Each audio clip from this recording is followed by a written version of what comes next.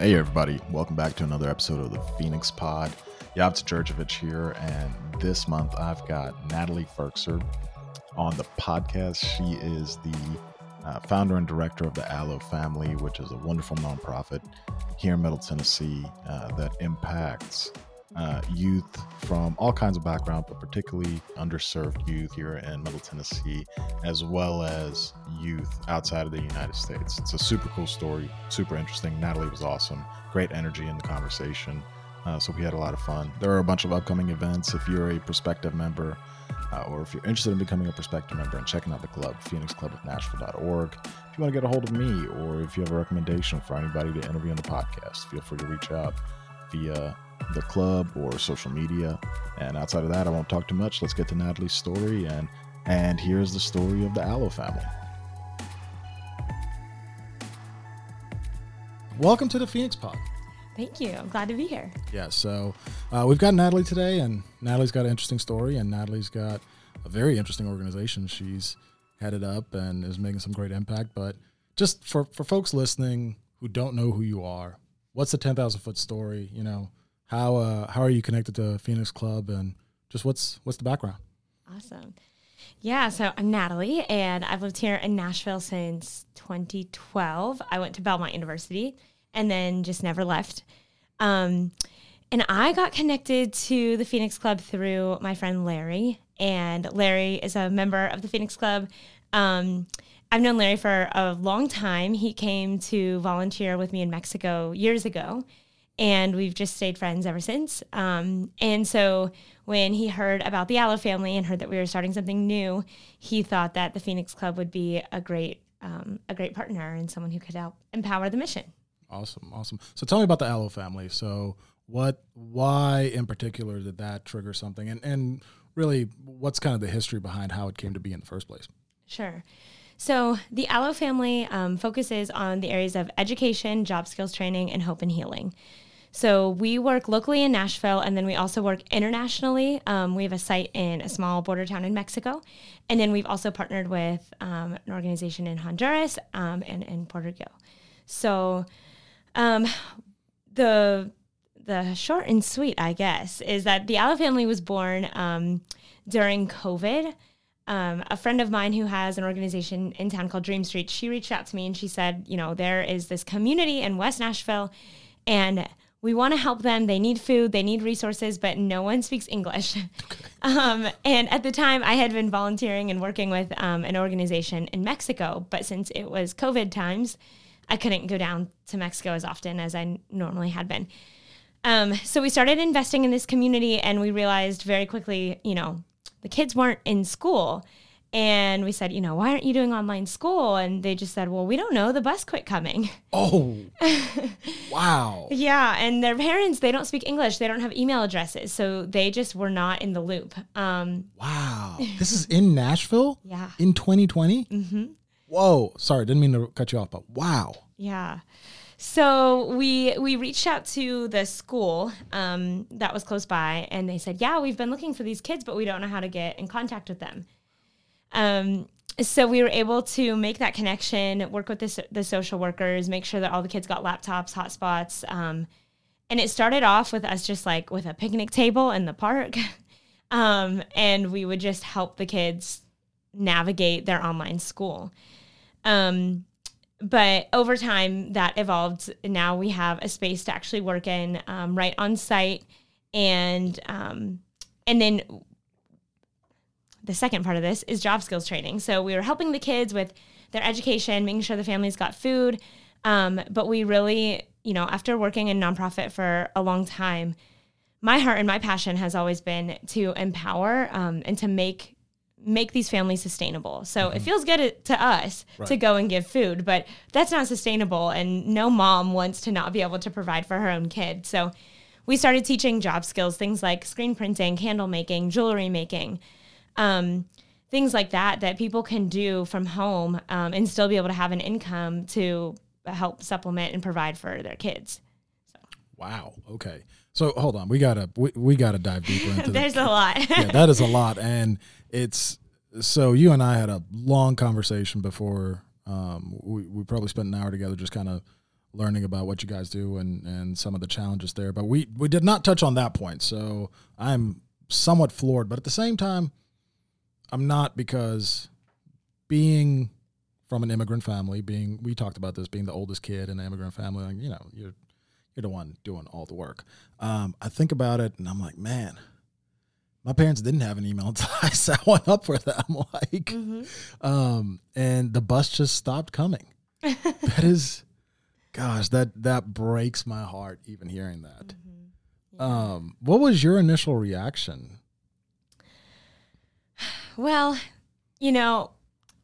at first it was like very overwhelming. I mean, this apartment complex has 200, maybe 250 units. And then in each one of those units, I mean, it's not just one family living there. Right. Like them and their 2 sisters and their aunt and her 3 kids. And like, it's a lot. So there's so many kids and they're just running around outside. It felt like we were in Mexico and like wrangling the kids together. And also we didn't know, it was COVID. It felt like every man for himself. Right. But what we would do was just, and I guess how we've always worked and always probably will work, is just like, you help the one that's in front of you. So I remember there was one girl, Gabby, and Gabby was like my girl. I met her day one, and she helped me know which families needed food the days that we were giving out food. And so when it was time to help the kids with homework, I went to Gabby's house and I was like, all right, Gabby, who else that lives here is in your class? And so, it just started out with a couple kids and we did what we could with a couple kids. And then as more volunteers came, we could work with more kids as the school got involved. And it's like, we never really dreamed that we would be here doing this right now, but we would just like see the need that was in front of us and then do what we could with that one. Right. So that's interesting. So when you would say, hey, who are the other kids that needed, that are in your class, would you guys like just do like a little party and everybody did the homework together, or what was that? Yeah. Okay. So it's pretty hilarious. We always say like, we're the creepiest people ever. we would go and knock on doors of the kids and the ones that we knew like were supposed to be in school. Okay. And we would knock on the doors and we would tell the parents like, hey, we have like food for your kids, and tell them to bring their backpacks. Okay. And we would just go out, like we would just open up a folding table and we would go to Dollar Tree before and get whatever school supplies that we could afford. And we just did it. I don't know. We just did it. I love the hustle. That is awesome. Did you get any pushback? I think culturally, it's a little bit more accepted than if I would do this in like Green Hills. Yeah. But also the parents understood that like their kids needed help and these parents are resilient. Like they have gone through a lot to get here for a better education and a better future for their kids. Right. So even though we were definitely amateur hour out there, they still thought it was better than nothing. Oh my gosh. I am just trying to envision this scenario. Like, wow. All right. Yeah. The cultural piece though, I could totally see that where they probably, in America, we live a very siloed life in general, especially, God forbid, in a, suburban Nashville, where, like, do you even know two houses down the road who your neighbor is? No. Whereas in other cultures, there's a lot more, that it takes a village concept. So I could totally see that. Especially, I actually talked to Demetrius Short, who I interviewed on this episode, and we talked about there's kind of a code in different communities of, like, how you help. Yeah. And part of that code typically is like you got to have somebody within that community that trusts you, that kind of vouches for you. Yeah. And I don't know how much clout Gabby had, but Gabby sounds awesome. But her and her family being like, no, these people aren't serial killers. Yeah, probably helps. Yeah. And we were out in the we laugh because we just think of like all the bugs, and we were standing around this table and we just crack up laughing, like thinking of how sweaty we were that whole summer.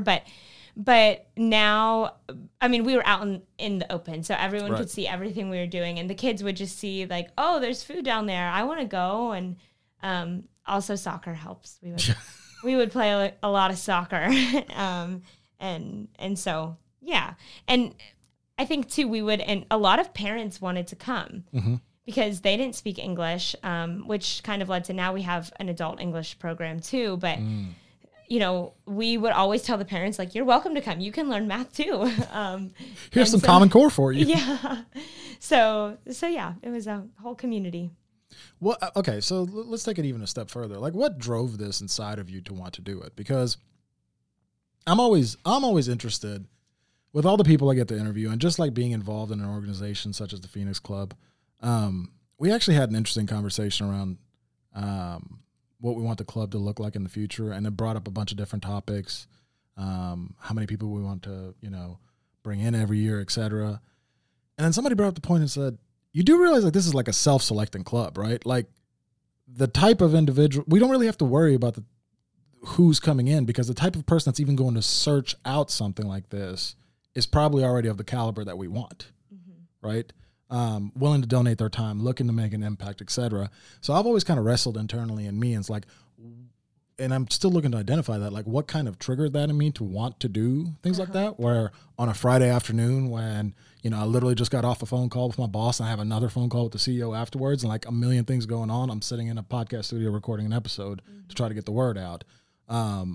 And all the time you give and everybody else. So like, what kind of drove that inside of you to say, hey, let me go be really sweaty with a fold out table with a bunch of kids?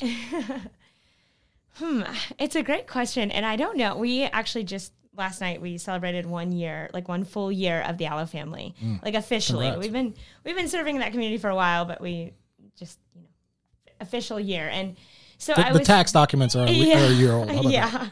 So I've been thinking about that, you know, it's because time flies, and it's really amazing to look back and see like the progress, you know, thinking of the tables in the park versus now. And I really think it's people. Like my job has really altered, you know, from the reason that I do it is because I want to hang out with Gabby in the park. I want to like see kids like her succeed. And, you know, I think oftentimes we see ourselves so much. And I know that, you know, growing up, I always had people who made my problems their problems, you know, like my parents, my dad, when I went off to college, he made sure, like he gave me his credit card and he said, you can only use this for gas and food, but never go without gas or food.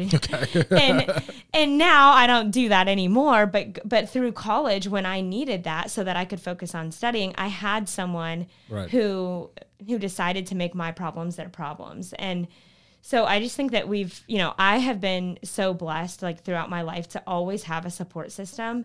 And it has nothing to do with money. It has nothing to do with, with physical resources so much as it does just like emotional support and friendship and family.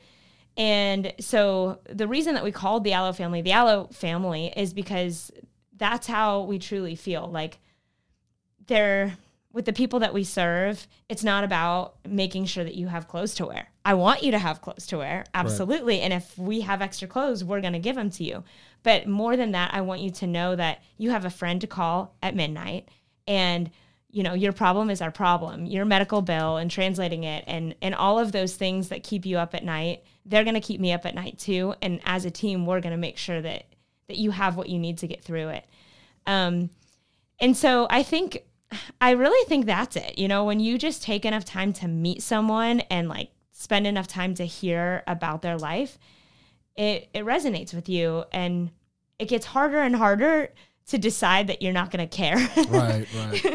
Once you humanize people's story via the human. I really love what you said. I've never heard this said before. Someone making your problem their problem. That's so cool. I'm gonna steal that. Go out there and make somebody else's problem your problem, guys. Well, and it also reminds you. So I've talked about this on the podcast before. You know, again, kind of going back to the whole being an immigrant and, you know, being the oldest in the family.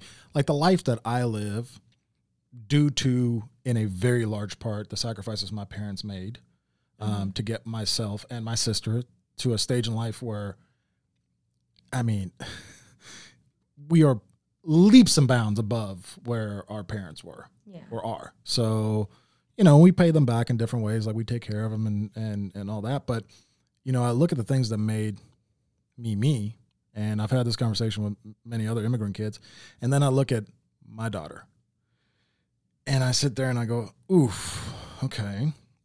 You're 16 months old and you already have more toys than I had in my life. So like, how do I help you understand that not everybody, first of all, your dad didn't have these things. Yeah.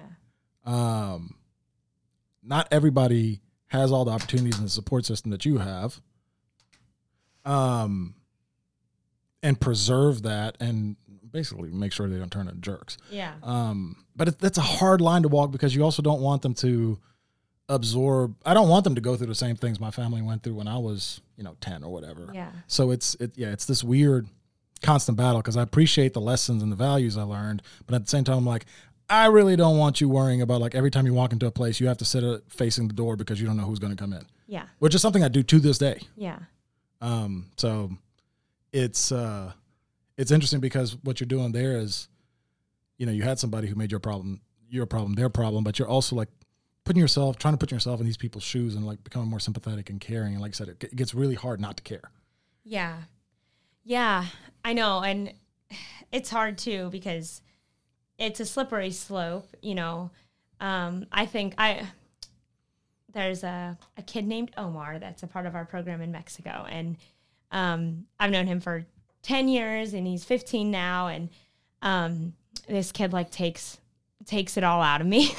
Just wears you down. He just takes it all out of me in the best way and in the worst way. And it's like when you love, he's had a really, really, really hard life. Mm-hmm. And you just want the best for them. And so it is like a very difficult balance because you can obsess over a lot of hard things that you can't control. And right. I think, especially your story, you went through a lot of really difficult things, but there was hope. And then from there, you passed that hope on. And we can't control people going through hard things. Everyone's going to, and we can't ultimately protect everyone from the hard things that they go through. Right. But not being scared to enter into it with them is the most important thing. But never giving up hope. And so, I brought up Omar because, there's lots of times where I'm like, wow, these problems are so big and they're so all consuming. I can't even see a way out, but I know because of people that I've met, all the other people that we're serving have been through hard things too, and they overcame. And so we're going to go off the hope that person had. And, and you look at your daughter and she's going to go through hard things. They might not be the same things that you went through, but she's going to have someone who knows how to get through those things to tell her how to do it. And, so I don't know. No, I love the aspect of passing on the hope and again, literally like 2 weeks ago in this studio, we had a conversation about, young boys in particular who live in North Nashville and have never been to downtown Nashville. Yeah. Like what, 2 miles? Yeah. Right? So just exposing people, and in that scenario was exposing people to what's possible. Maybe in the scenario with the kids that you're working with, just exposing them to there's something on the other side. Mm-hmm. A lot of them also do carry a burden of responsibility at a very, very young age because they are, again, the ones that learn English and the ones that they understand the culture. I challenge everybody listening. Like I'm turning 33 next Tuesday, I think. Yeah. Happy birthday. Thanks. Make yourself go to drop everything you've ever known and loved and go live in Kazakhstan. Not because you chose to go live in Kazakhstan, but because that's where the jobs are and your kid won't be starving. Okay. Now try to learn the Kazakh culture. How hard would that be? Yeah. Not even like the big culture, the nuances of culture. Mm-hmm. And now at the same time, don't understand the language, go find a job, go provide for your family. Oh, and keep it all together and don't lose your crap. Mm-hmm. Right? Like how stressful is that? Yeah. And then your kids over here like, okay, well, like dad and mom aren't going to understand the nuances of this culture. So I got to, so they're playing kind of like this transitionary role. So it's a lot of pressure and a lot of stress that if there's no release valve, can really blow up. Yeah. It's, when we have our English program, and didn't mean to be this, but it's mostly moms that come. And so it's become like the mom support group while they learn English. That sounds about right. And I just sympathize for them so much. Like these women come here and they don't have cars. Right. And their husbands are working 3 jobs, if their husband's here. Right. And so they're at home all day taking care of the kids in the house. They don't have cars. So if they need to go to the grocery store to make dinner for their kids, like they got to walk on, we don't have sidewalks on Charlotte Pike. And then they've got kids and babies and they're putting them in their backpack and they're like, you got to figure it all out. And so these moms come and they're here for English. And it's like some days I'm just amazed that with all the worries and the stress and everything that they're going through, that they thought, okay, I'm still going to put brain power into learning English. Like I don't think I would do that.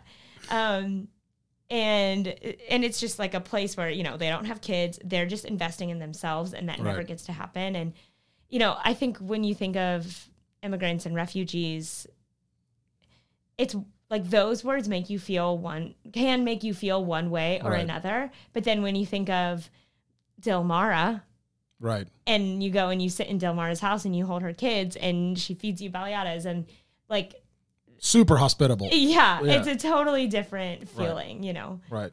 So I use this example back in the mid 2000s when everybody in America decided to hate Muslims. We were pretty extreme at the time. Mm-hmm. I always use this example because I grew up in, I'm from a country where about almost half the population is Muslim. And I always use this example. I said, look, man, it's really easy to hate Muslims. It's really hard to hate Mustafa or Muhammad. Mm-hmm. Like if that's your friend, right? Or an Ayub or whatever. Always helping people contextualize any feelings they have towards a group by trying to connect that feeling instead of to the group to an individual in the group, and then realizing, oh, hey, would you want somebody to categorize you by whatever group you belong to? Yeah. Like put the shoe on the other foot. So, but I'm curious about this mothers group. What do you feel like has had the biggest impact on you? Because I'm assuming, I don't know the demographics of that group, but there's got to be somebody in there that's probably close to your age. Oh yeah. And like the life they're living versus the life you're living. Yeah, it's crazy. It is crazy. We have one woman who we taught her how to do screen printing. Mm-hmm. So she's got a screen printing business, and I guess like I'm 29. I'm 29. Couldn't remember. You have to think about that. Yeah, couldn't remember. I'm 29. And I feel like I often, I'll walk into rooms. I'm like, oh, I'm the founder of this organization, and they're like, you are? Right. And so I often feel like I'm the youngest one, but what I quickly realized in these families is, no, these women are younger than me with 5 kids, and in their life they have walked from Guatemala to Tennessee. Yeah. Like, what in the world, the things that these people have been through, the stories that they tell without even flinching or blinking an eye, it is absolutely shocking. And so I feel like when you asked, what inspired you to do this or whatever, also the stories, like what I do is really nothing like to brag about. What these people do for their families is insane. It's like every single person should have a TV show written about them because of how like brave and valiant they are, for the betterment of their family. It's crazy.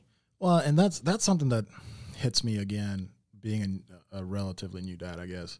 Because my wife and I talk. You don't have kids, right? No. Okay. I think we talked about that. So there's literally nothing on God's green earth that I would not do to give my kid a better life. Mm-hmm. Like it does not exist. I talked to my dad about that a lot recently, considering he had to do a lot of things to give his kids a better life. But like, it's so hard to explain until you have one of those little monsters yourself that's like terrorizing you in the middle of the night.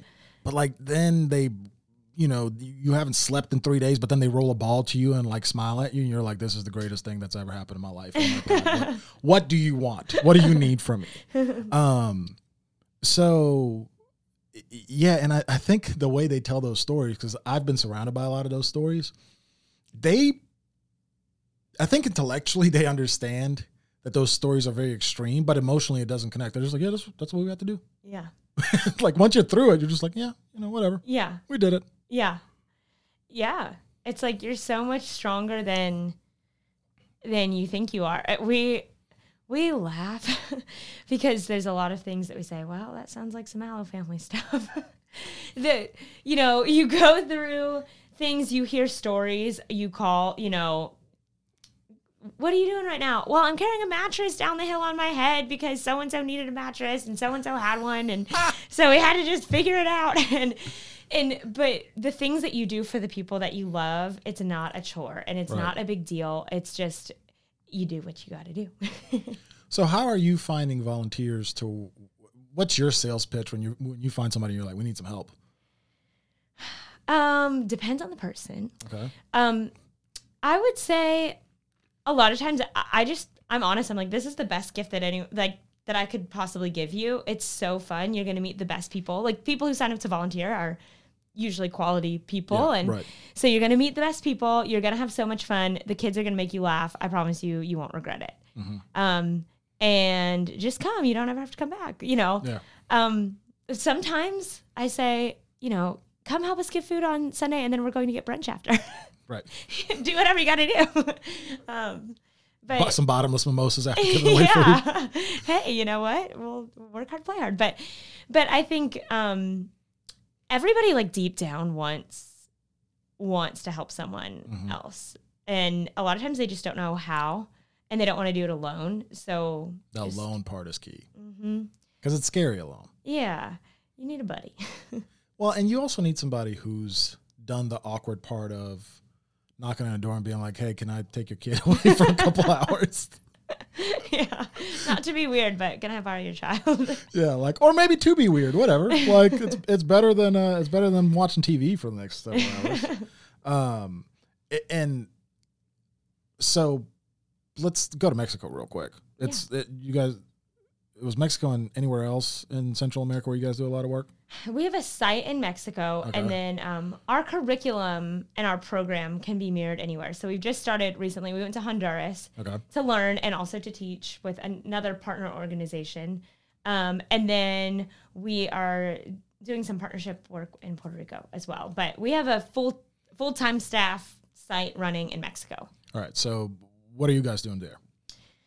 So very similar, it just looks worlds different.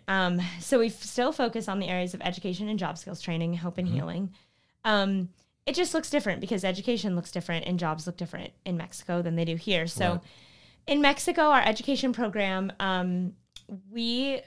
not everyone gets to go to school in Mexico. And if you can't afford the uniform, if you don't have the paperwork to register. Hold on. That's interesting. Tell me more about that. Yeah, I didn't know that. Yeah. So there's lots of kids who, they just don't have, they don't have a birth certificate or their house burned down and there's no records or whatever. Whoa, interesting. Okay. Yeah. So they don't get to go to school or maybe they just can't afford the uniform.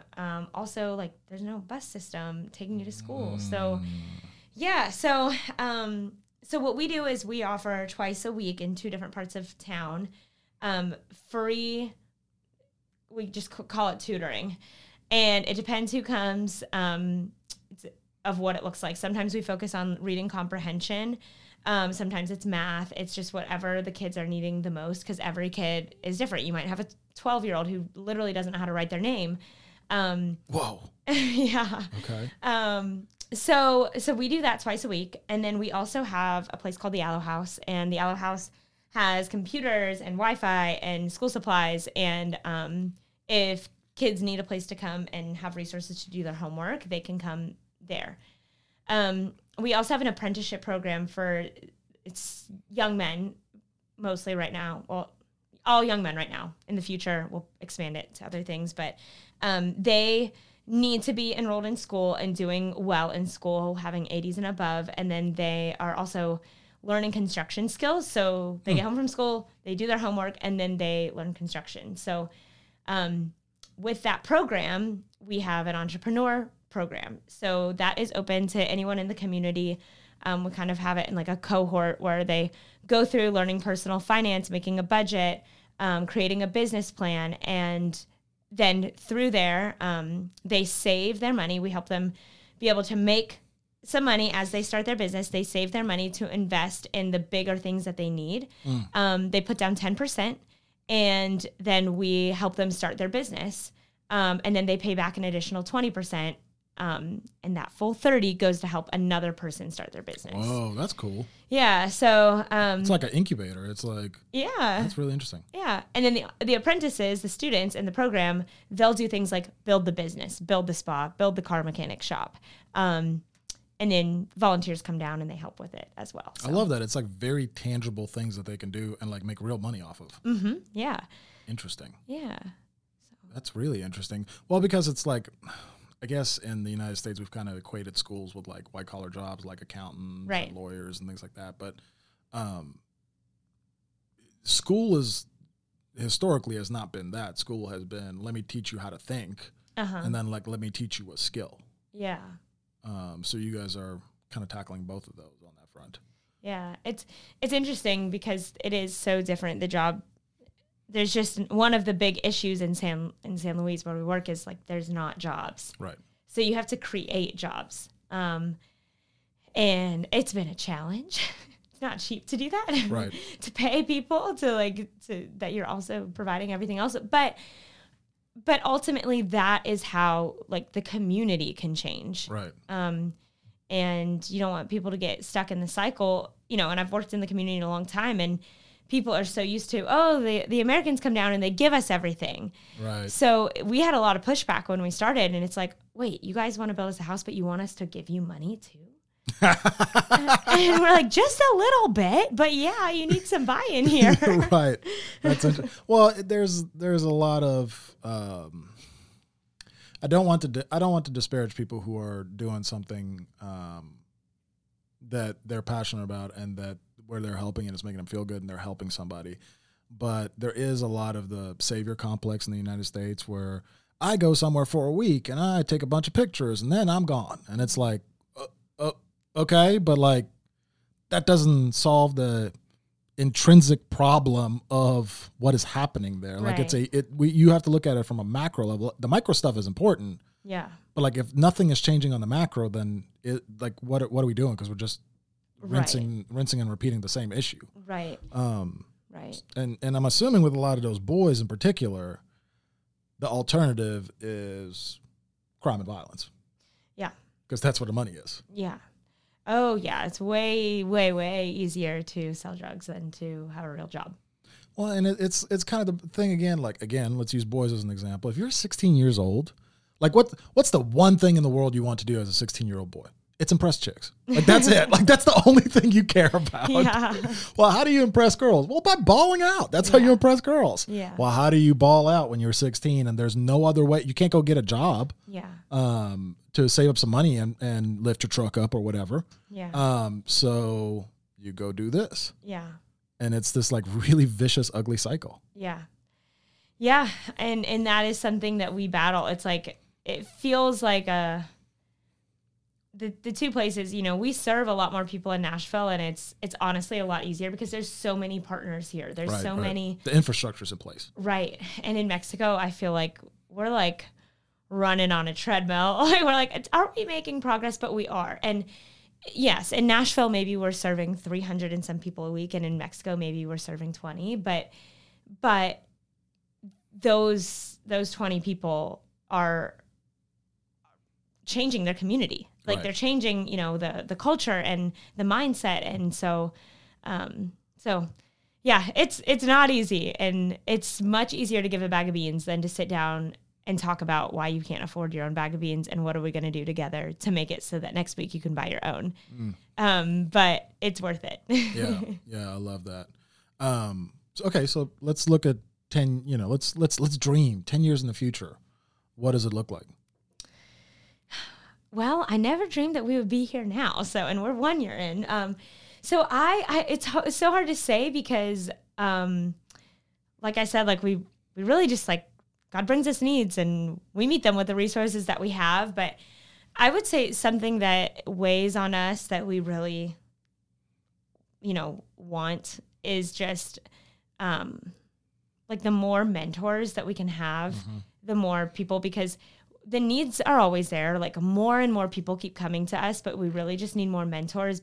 And my goal is that it's not that we're necessarily serving 1 million people. It's that, the ones that we're serving truly feel like family, and are making big progress. So there's a lot of things, I dream of having a place, we'd love to offer housing to people. We would love to help offer transportation and things like that. But we're taking it a step at a time and seeing where this leads us. Well, and something might happen a year from now that completely derails it into another direction that's even more impactful or powerful or whatever it may be. Because again, you started off sweaty and playing soccer and doing homework and now you've got staff in a different country. I mean, think about how insane, just wild that concept is. Yeah, it is. It is wild. I don't know. Yeah, it's crazy. So how has Pecan directly impacted y'all's mission and some of the programs that you guys run? Yeah. So this year, Pecan gave a grant that empowered our local education program. So it was honestly like a huge lift because the grant was able to support for our homework tutors, school supplies, our English tutors as well. And so all of like the education that happens in Nashville is funded through Pecan. And so that's so important because like we're there all the time. Like it doesn't go away. Right. And especially with us being like in our first year as a 501c, it's a lot, Right. and so Pecan is making that happen. All of our kids that are there day in and day out, getting off the bus, that's happening because of you guys. Well, I'm glad we can make an impact and that you guys are using it in such a wonderful way. I am curious, starting this organization, was it weird for you? Because I don't know if people really think about this, but was it weird for you to have to go ask for money? Oh, yeah. I was about to say, because I don't think most people think about that. Like one of your top jobs whenever you're in charge of a nonprofit is to go and fundraise. Yes, I know. Often, I have another friend that is an executive director of a nonprofit. And a lot of times we're like, we actually didn't apply for this job. Right. How did I just wanted to help people. I don't want to have to sell people. I was trying to play soccer in the park.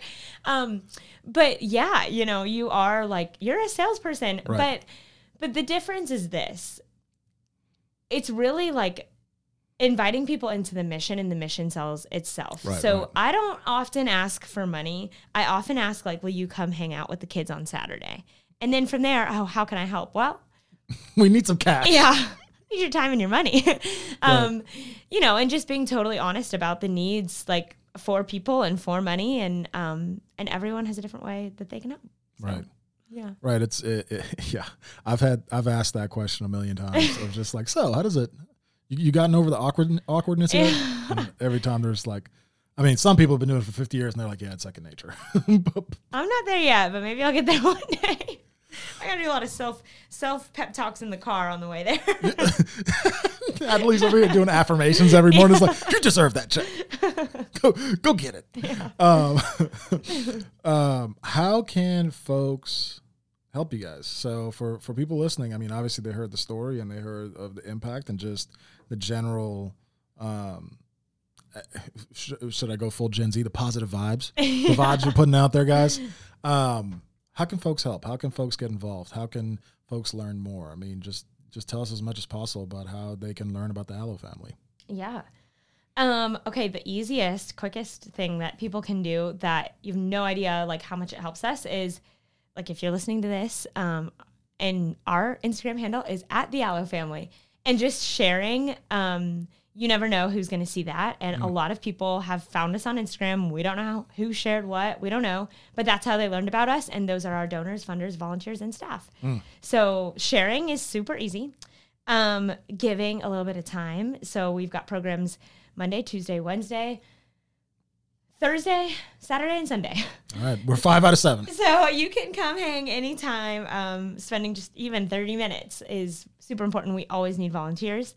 If you want to be a little bit more adventurous, we also need volunteers in Mexico. And then, of course, donating, whether it is like in-kind donations, like we're always accepting school supplies. We do a free store once a quarter, so we will clean out your closet, give your stuff to us.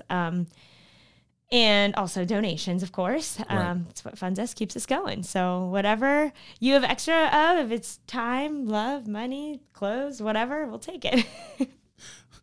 All right. Well, sharing is caring, guys. Let's start from there, and then we ramp it up. But no, I love that. And yeah, anybody listening, obviously I'll have the description of the organization and a little bio about you and what you guys do in the podcast description and website, social media handles, etc. But any final parting words? Any final thoughts? Yeah, I would just say like we're really thankful for the Phoenix Club. So I'm assuming a lot of the Phoenix Club guys listen to this. They better be. They better be. Like, it's a requirement. I'm walking around like grabbing people's phones, clicking 5-star on the podcast app. Well, if they are listening to this, it to you guys, it might just seem like, I don't know how it works, if it's member dues or whatever it is that you have to give, but to us, it is our whole world. It's our whole life.